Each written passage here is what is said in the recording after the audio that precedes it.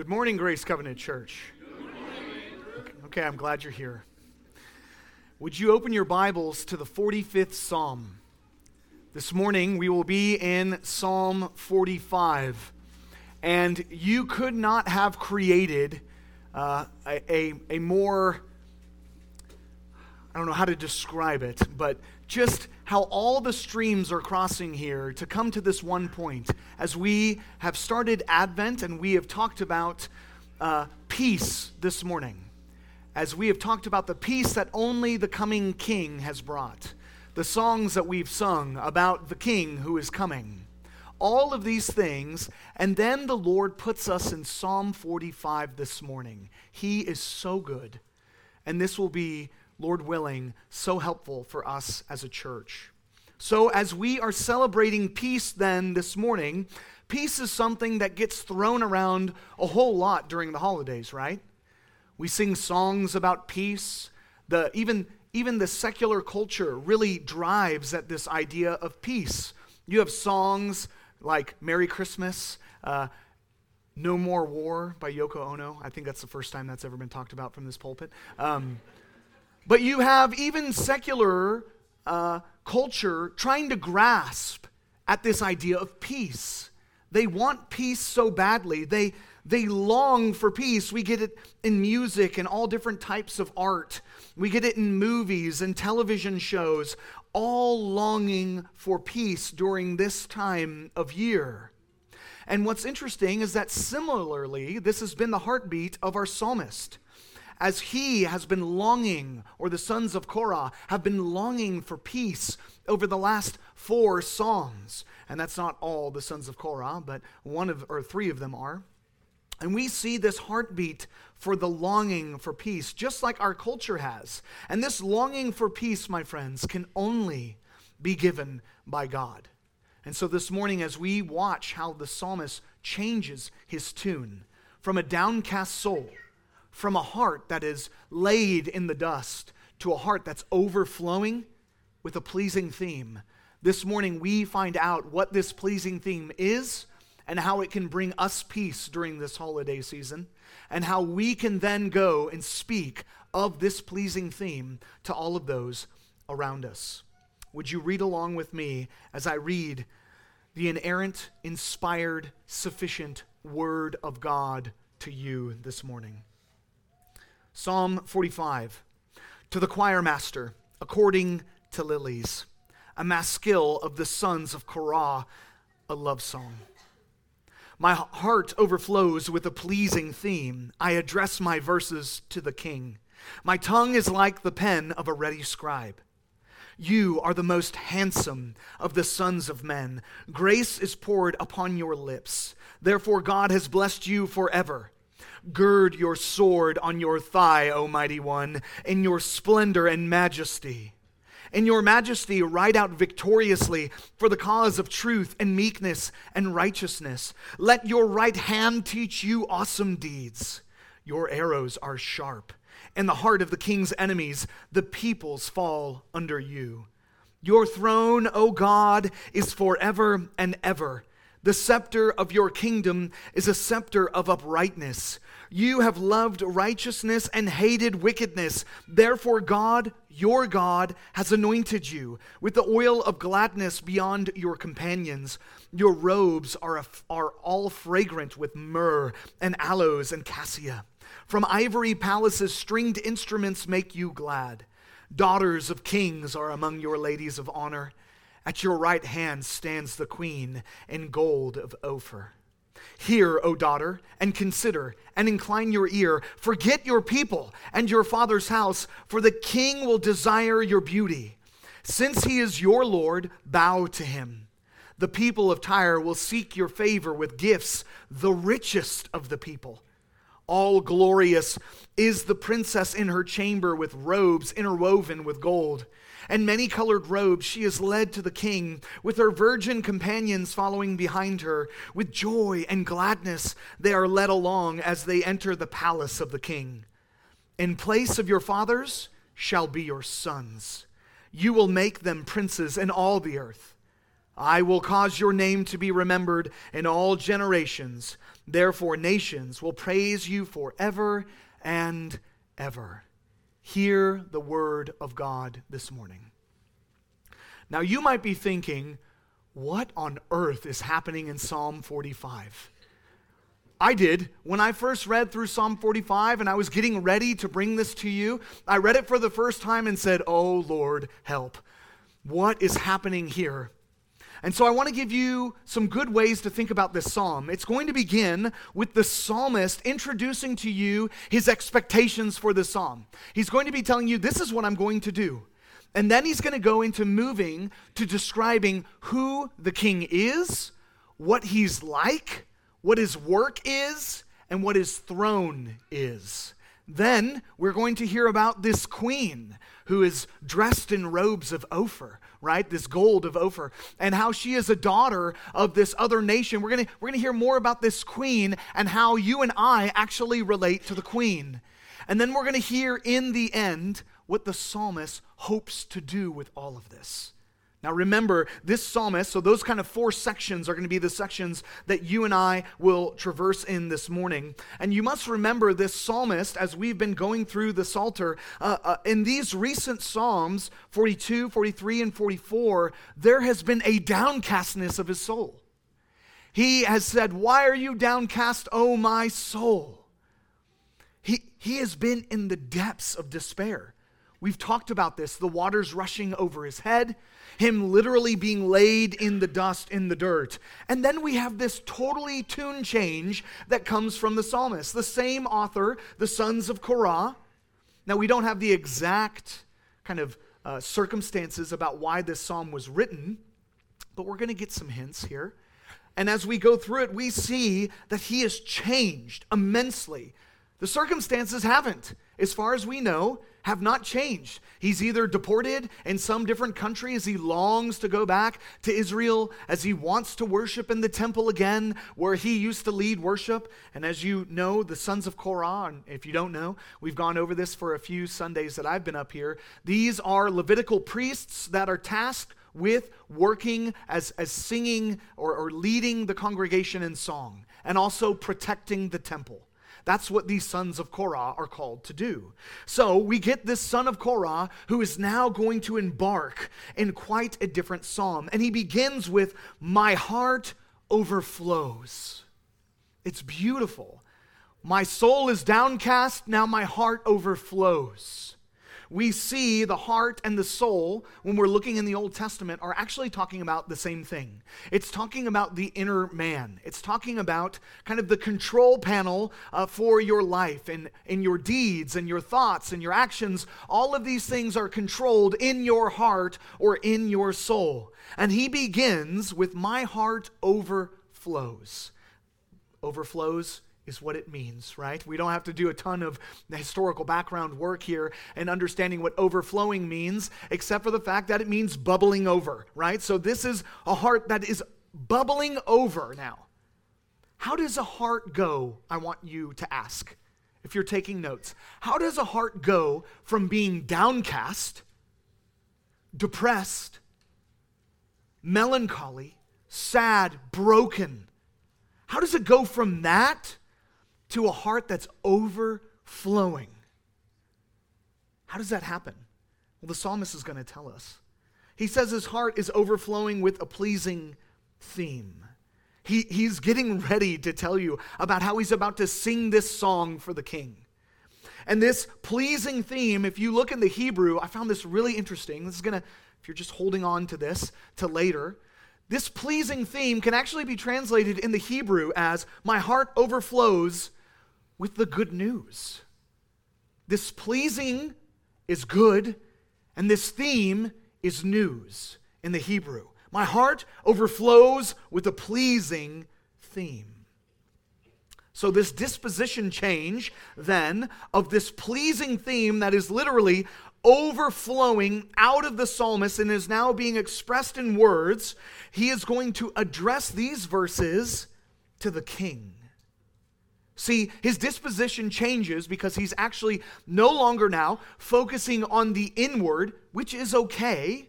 Don't hear me say that it's not okay to look in and focus on that, but it is going to change. There's going to be a change of disposition because now he's addressing the king. His focus has shifted from looking inside himself to now looking to the king. And as he looks to the king, he cannot wait. I like this psalm because you can see him getting excited. He's excited to talk about this. He moves on into the second part of this verse where he says, "My tongue is like the pen of a ready scribe." So he's describing how he's going to be addressing this to the king and how he's going to be singing it like a scribe.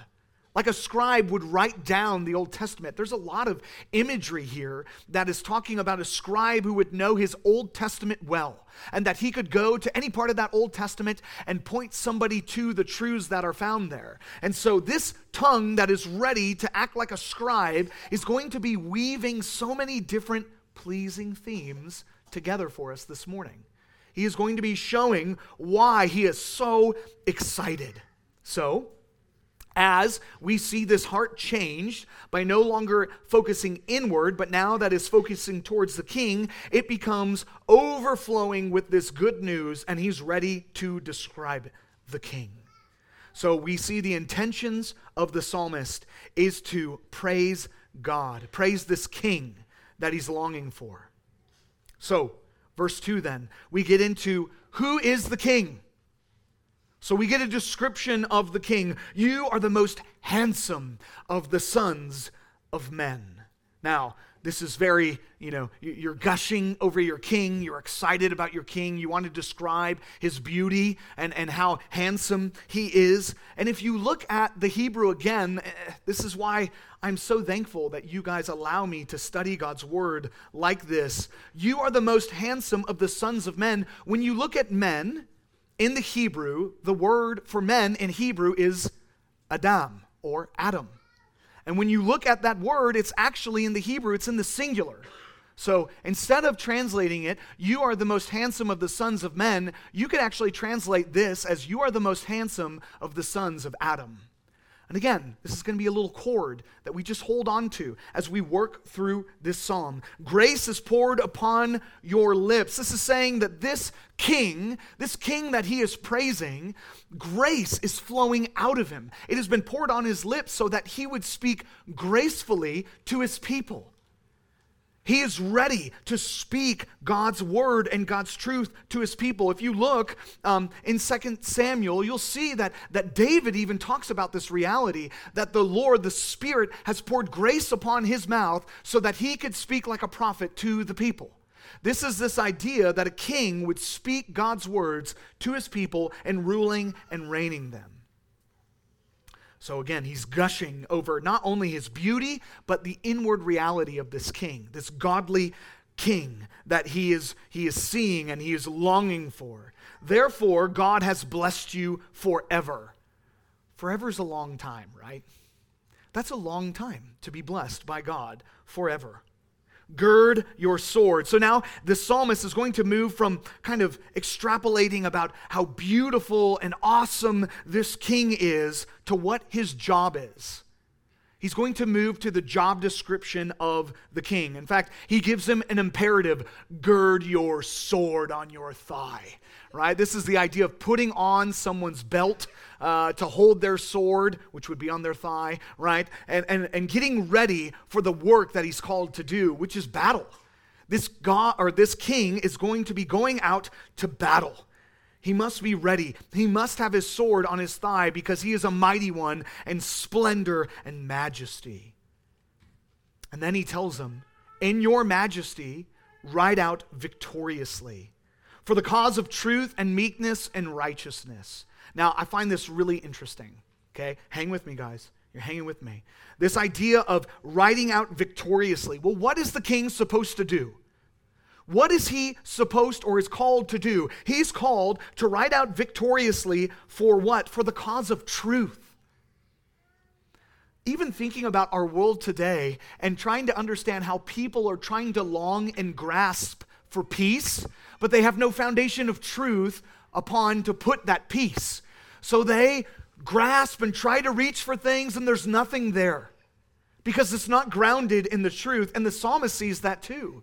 He's saying no, he rides out for the cause of truth. And that truth is going to be based upon God's righteousness. So when we look at the righteousness of God, that word is going to tell us that you would do right things, and you would do those right or moral things based upon God's law. So ride out for truth, which is based upon God's word, and then righteousness, the application of the morality of that based upon God's truth. And then you'll say, but Andrew, you skip meekness. And oh man, very interesting that the psalmist would add meekness here, a mild-manneredness, right? We don't think of that in a king. We think of a king as a guy who's going to charge out, dominate, win the war, right? But no, this king is going to ride out for the cause of meekness as well. Interesting descriptions of the king and what he is called to do. Let your right hand teach you awesome deeds. This is him talking about this king being powerful. The right arm is supposed to be kind of the conquering, the arm of strength. Let your arrows be, or your arrows are sharp. So the king not only is going to ride out victoriously for these causes, but he's going to slay his enemy, is what we see in verse 5. Your arrows are sharp in the heart of the king's enemies. The peoples fall under you. So this beautiful king who has a heart full of grace that will be pouring out, overflowing, okay, this beautiful king is going to ride out for the cause of truth and meekness and righteousness. He's going to slay his enemy. These are the descriptions of the king, of his work.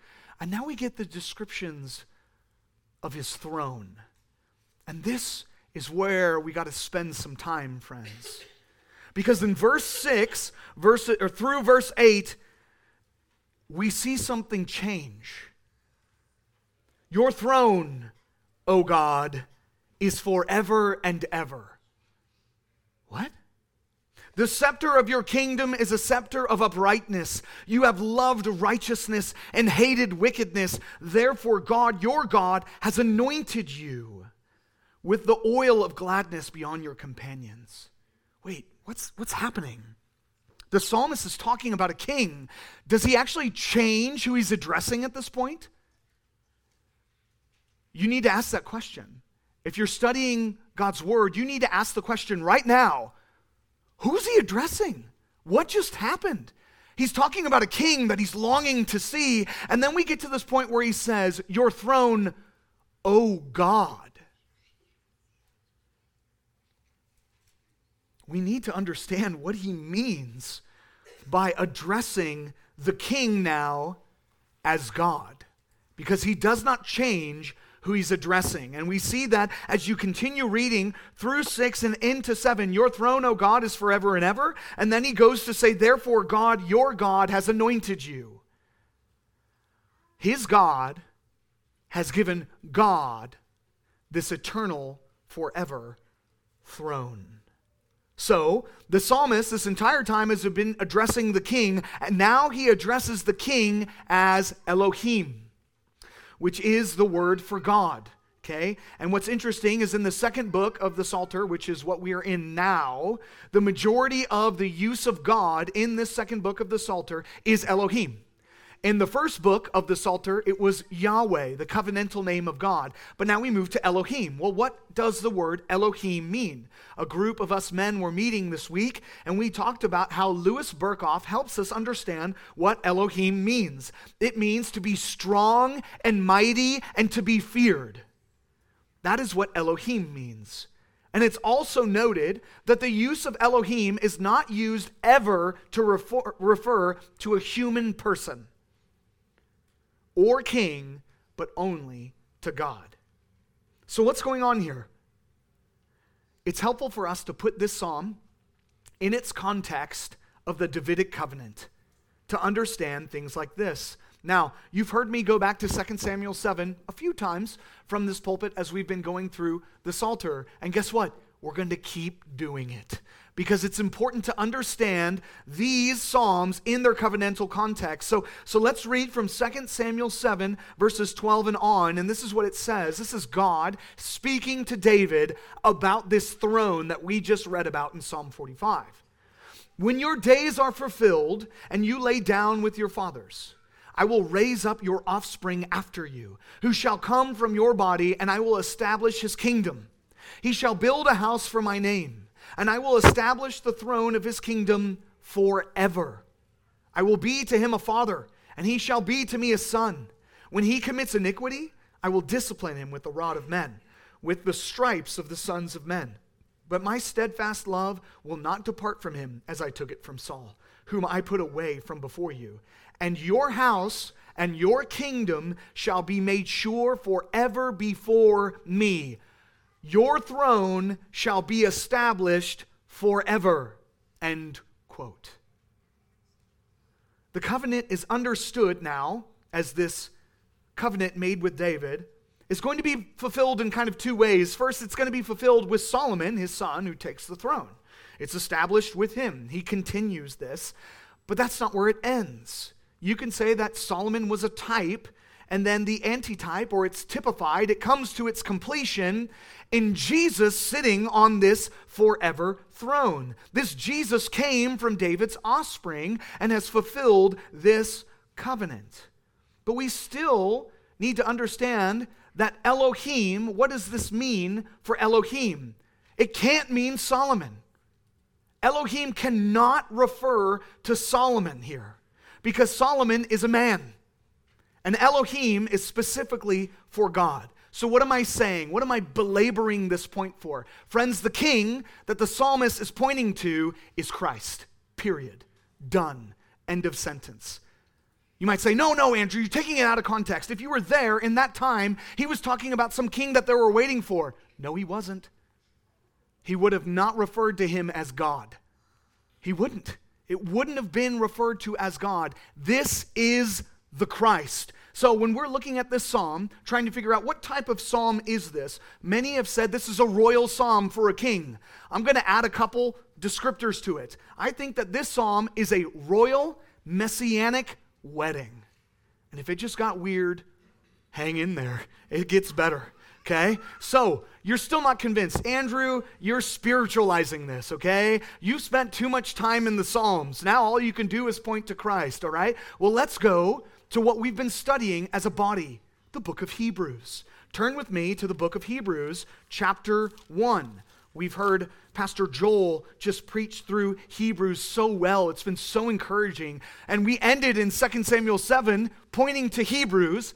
Then we go to Hebrews, and now we're talking about Hebrews from Psalm 45. This is just too cool. So, we're going to be in Hebrews chapter 1, starting in verse 5. For to which of the angels did God ever say, "You are my son, today I have begotten you"? Quoting from Psalm 2. Or again, I will be to him a father, and he shall be to me a son. Quoting from 2 Samuel 7 that we just read from. And again, when he brings the firstborn into the world, he says, let all God's angels worship him. Of the angels, he says, he makes his angels winds and his ministers a flame of fire. But of the Son, he says. Now, who's this Son? Oh, we've been memorizing scripture together, have we not? Have we been memorizing Hebrews 1? Who's the Son? Well, long ago, at many times and in many ways, God spoke to our fathers by the prophets. But in these last days, he has spoken to us by his Son, whom he appointed the heir of all things, through whom also he created the world. He is the radiance of the glory of God and the exact imprint of his nature. And he upholds the universe by the word of his power. After making purification for sins, he sat down at the right hand of the majesty on high. I can't make it any more specific. The Son is Jesus Christ. Okay? Following? Head nods maybe? No head nods. All right, well, someone's following, I hope. Verse 8, but of the Son, he says, boy, this is going to sound familiar. Your throne, O God, is forever and ever. The scepter of uprightness is the scepter of your kingdom. You have loved righteousness and hated wickedness. Therefore, God, your God, has anointed you with the oil of gladness beyond your companions. Friends, Hebrews just quoted Psalm 45, explaining to us who the king is. It's Jesus Christ. If we try to disregard what the New Testament says about the Old Testament, we're not interpreting Scripture correctly. You're saying, no, I just have to sit in the Old Testament. I can't take the New Testament to help me. Well, you're doing a different hermeneutic than Jesus and the apostles. So be careful. We look to the New Testament to interpret the Old. It is the best commentator on the Old Testament. And our inspired commentator in the book of Hebrews just made clear as day, the King in Psalm 45 is none other than Jesus Christ, our Lord and Savior. Praise be to God. And just to add a little bit to it. Therefore, God, your God has anointed you. That sounds like Psalm 2 and Psalm 110. Therefore, your Lord, or my Lord has told, I just butchered it, but you guys understand. I'm going to go to Psalm 2 now because I can't do that quote and not do it well.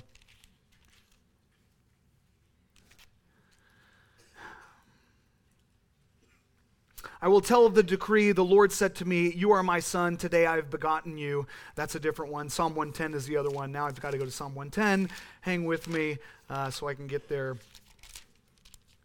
The Lord says to my Lord, sit at my right hand until I make your enemies your footstool. That's what I was trying to read. So we have this idea again of therefore God, your God. It sounds a lot like Psalm 2, Psalm 110 has anointed you.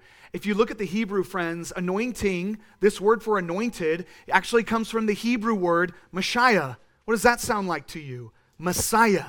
Okay, so some commentators will actually say that this scripture is saying, instead of anointed, it's saying, therefore, God, your God, has Messiahed you. Okay, has sent out Christ to be this Messiah king. To be this king who will bring forth his beauty, will bring forth his grace on his lips, and will conquer his enemy, sin and death. And praise be to God, he has done that. So this king, the God King Christ, is the bringer of peace through his conquering of his enemy, which leads to the praises of his people. Okay, I hope I've established that Jesus Christ is the king in Psalm 45 through Scripture, not just spiritualizing it. And then we get to this, it gets weird, right? We get to the queen. Who is this queen, Andrew? Okay, maybe I'm buying in that the king is Christ. Well, then who's the queen? It's the church. Just going to give it to you. It's the church. And you're going, okay, I'm waiting. All right, cool. Let's do it. Okay? As at your right hand stands the queen in gold of Ophir. Hear, O daughter, and consider and incline your ear. Forget your people and your father's house. This is going to get real beautiful real quick. So, forget your past life is a command that is given. Okay, first he says, hear, consider, incline your ear. This is very proverbial. If you go to the Proverbs, you hear this again and again, Solomon talking to his son. But now this is talking to the daughter. Hear, consider, incline your ear, O daughter, who will be the queen. Forget your people and your father's house. This is the command of the work for the queen. So this daughter, who will be queen, is commanded to forget her people and her father's house. She's instead is to desire her new king and his kingdom instead of her father's house and his kingdom, which has been conquered. So, if we're thinking then that the queen of Christ is then to be understood as the church or the people of God, understand this. The people were not of the same people as the king and have been given a new identity and have been brought into a new kingdom because the king has taken this bride. She was from a different kingdom. She had a different king. She had a different father's house. Not any longer. She has been given a new kingdom. A kingdom that can't be conquered. A kingdom that is secure in this king who has conquered his enemy. This is so interesting as we think of our lives as Christians. We have now a new identity. We leave off the old man that was part of the old kingdom that worshiped the old king. And now we are part of the new kingdom of the king who has come and has conquered sin and death. We leave behind our father's house, church. We are no longer a part of the kingdom of Satan.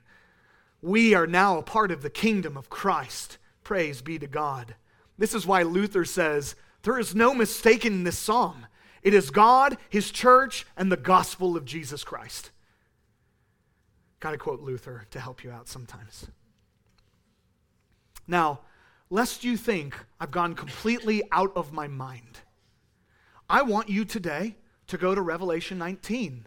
I want you to go to Revelation 21, and I want you to go to Revelation 22. And I want you to read about the marriage supper of the Lamb, the wedding feast, as the church is presented to her king in robes of white and in robes of splendor. There is a wedding happening, and we long for it, friends.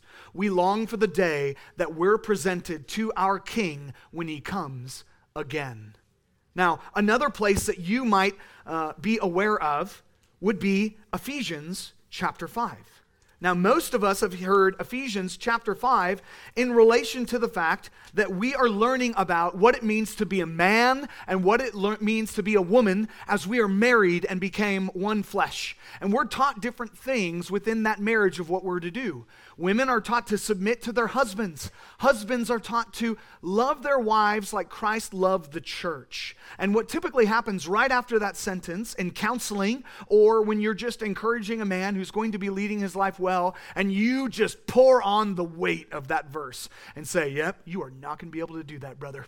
You are not going to be able to fulfill that task lest you have the Holy Spirit who can help you in this endeavor. It is a weighty task to lead your wife well. And amen. And that is a good application to this scripture. But I'm going to tell you that this scripture actually points to something different to what the meaning of marriage is. What it's supposed to be doing, what it's supposed to be pointing us to. So, Ephesians 5, starting in verse 22, I'm going to read a bit here. Wives, submit to your own husbands as to the Lord.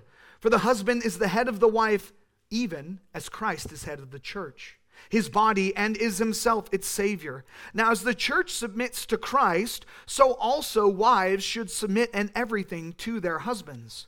Husbands, love your wives as Christ loved the church and gave himself up for her, that he might sanctify her, having cleansed her by the washing of the water with the word, so that we might present the church, so that he might present the church to himself in splendor, without spot or wrinkle or any such thing, that she might be holy and without blemish. In the same way, husbands should love their wives as their own bodies. He who loves his wife loves himself. For no one ever hated his own flesh, but nourishes and cherishes it, just as Christ does the church, because we are members of his body. Therefore a man shall leave his father and mother, and hold fast to his wife, and the two shall become one flesh. This mystery is profound. Underline, highlight, italicize, whatever you do, dog ear. And I am saying that it refers to Christ and the church. The mystery that we find in Ephesians, which is quoting Genesis about the first marriage that ever happened, two people becoming one flesh, the mystery that's happening here is the fact that that marriage, from the very beginning, is actually pointing to Jesus Christ and his church. What? That is what marriage does. It points to Jesus and his bride, the church. And so when we get the application that wives are so supposed to submit to their husbands, we get that application as the church is to submit to its husband, Christ, in all that is said and done by what is poured out by his gracious lips for our ears to hear. So that's why we see in Psalm 45, when it comes to this daughter who is now becoming the queen, who is leaving behind her father and her father's house and is actually becoming beautiful, the king will desire the beauty. Why? Because the king provides her with her beauty. He sanctifies her by the washing of the word, and she is now presented without spot or wrinkle or blemish. She is beautiful to the king because he has sanctified her. Since he is your Lord, bow to him. Submit to him. This is beautiful how Psalm 45 actually points to us being married to Christ, us, the church, being married to Christ.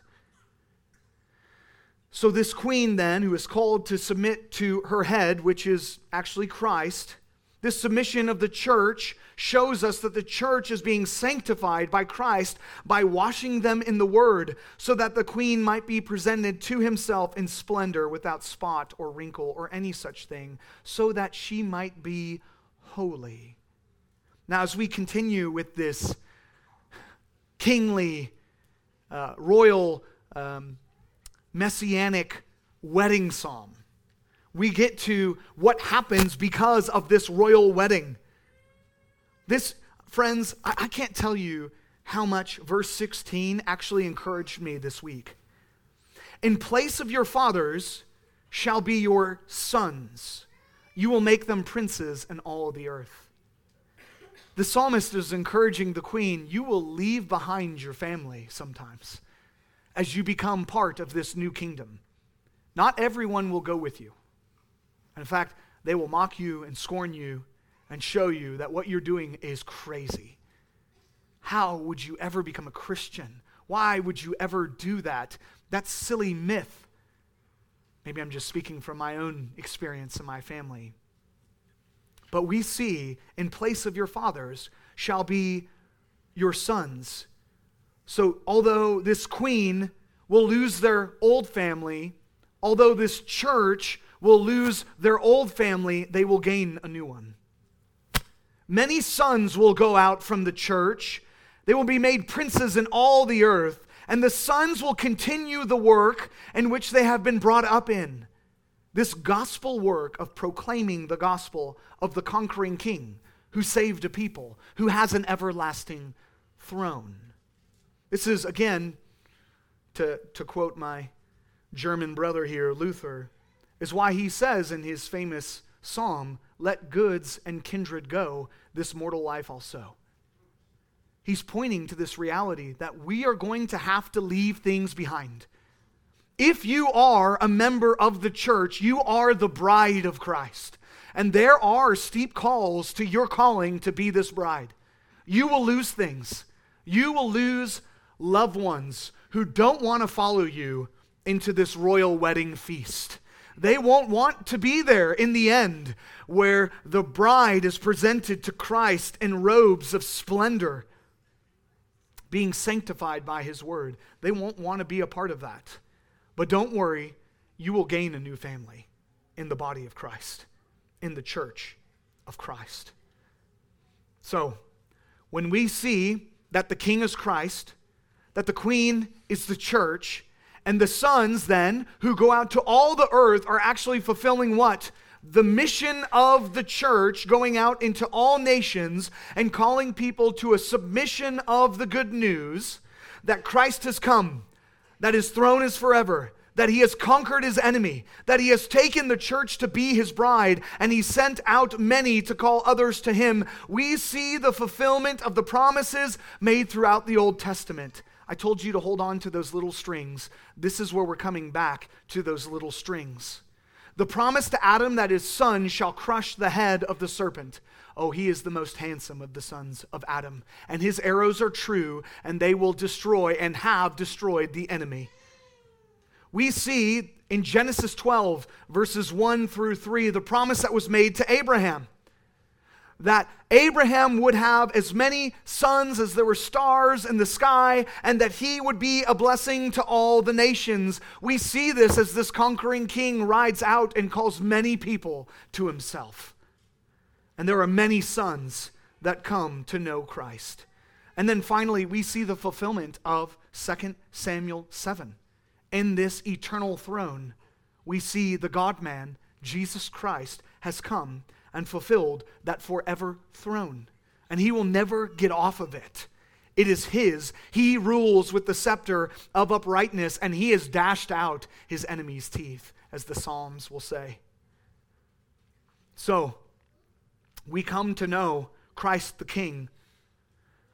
We come to know the church, the queen. We come to know the mission of the church to go out and to make his name known in all the generations, which is what the psalmist wants to do by singing the psalm. I want you to go out and sing of this truth. He has a pleasing theme. He has the good news of Jesus Christ overflowing in his heart when he sings this psalm and weaves together all of those little strings that we saw throughout this song. So what do we do as we come and we light the candle of peace, as we celebrate the coming of the God King, as he came incarnate and lived among us and lived a perfect life, fulfilling the law that you and I could never fulfill. And then he died on the cross. And he is now risen to the right hand of God, where he rules and reigns on that throne with that scepter. He has gone out in order to ride out victoriously for truth, and he accomplished that. He came out to ride out victoriously for righteousness. He did that too. And boy, did he do it as a meek God King dying on the cross. He has fulfilled all of these things for you, brother and sister in Christ, fellow member of the body of Christ, part of the Queen of Christ. So in a culture that is longing for peace, that they can never attain, how will you stand out this holiday season? How will you live a life that is the aroma of Christ to those around you?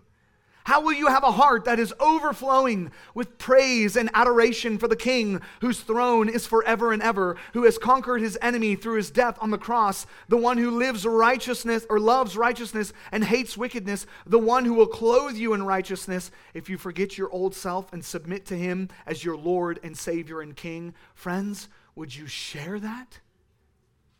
Would you be like the psalmist who can't help but get excited about Psalm 45? Would your tongue address the King? Here's something practical. Would your tongue sing of the King this holiday season? Go out and carol. You're doing kingdom work. You are singing about the coming of the King. That he came and that he comes again. And that's what we long for as we sing this psalm. Oh, God, come quick. We need you, Lord. Let's pray. Heavenly Father, we come before you this morning humbly as we expound Psalm 45 with fear and trepidation. God, may your word feed us this morning. Would you encourage us that even in the Old Testament, we see Christ Jesus. We see him as the conquering King who has already conquered and will come again to call us into his glorious light.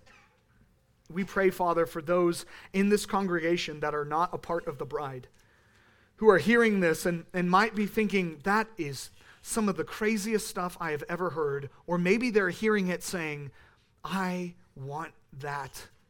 I want to be a part of the kingdom of God. I need the peace that transcends all understanding and only comes through Christ Jesus on the cross. Father, would you give that person faith this morning?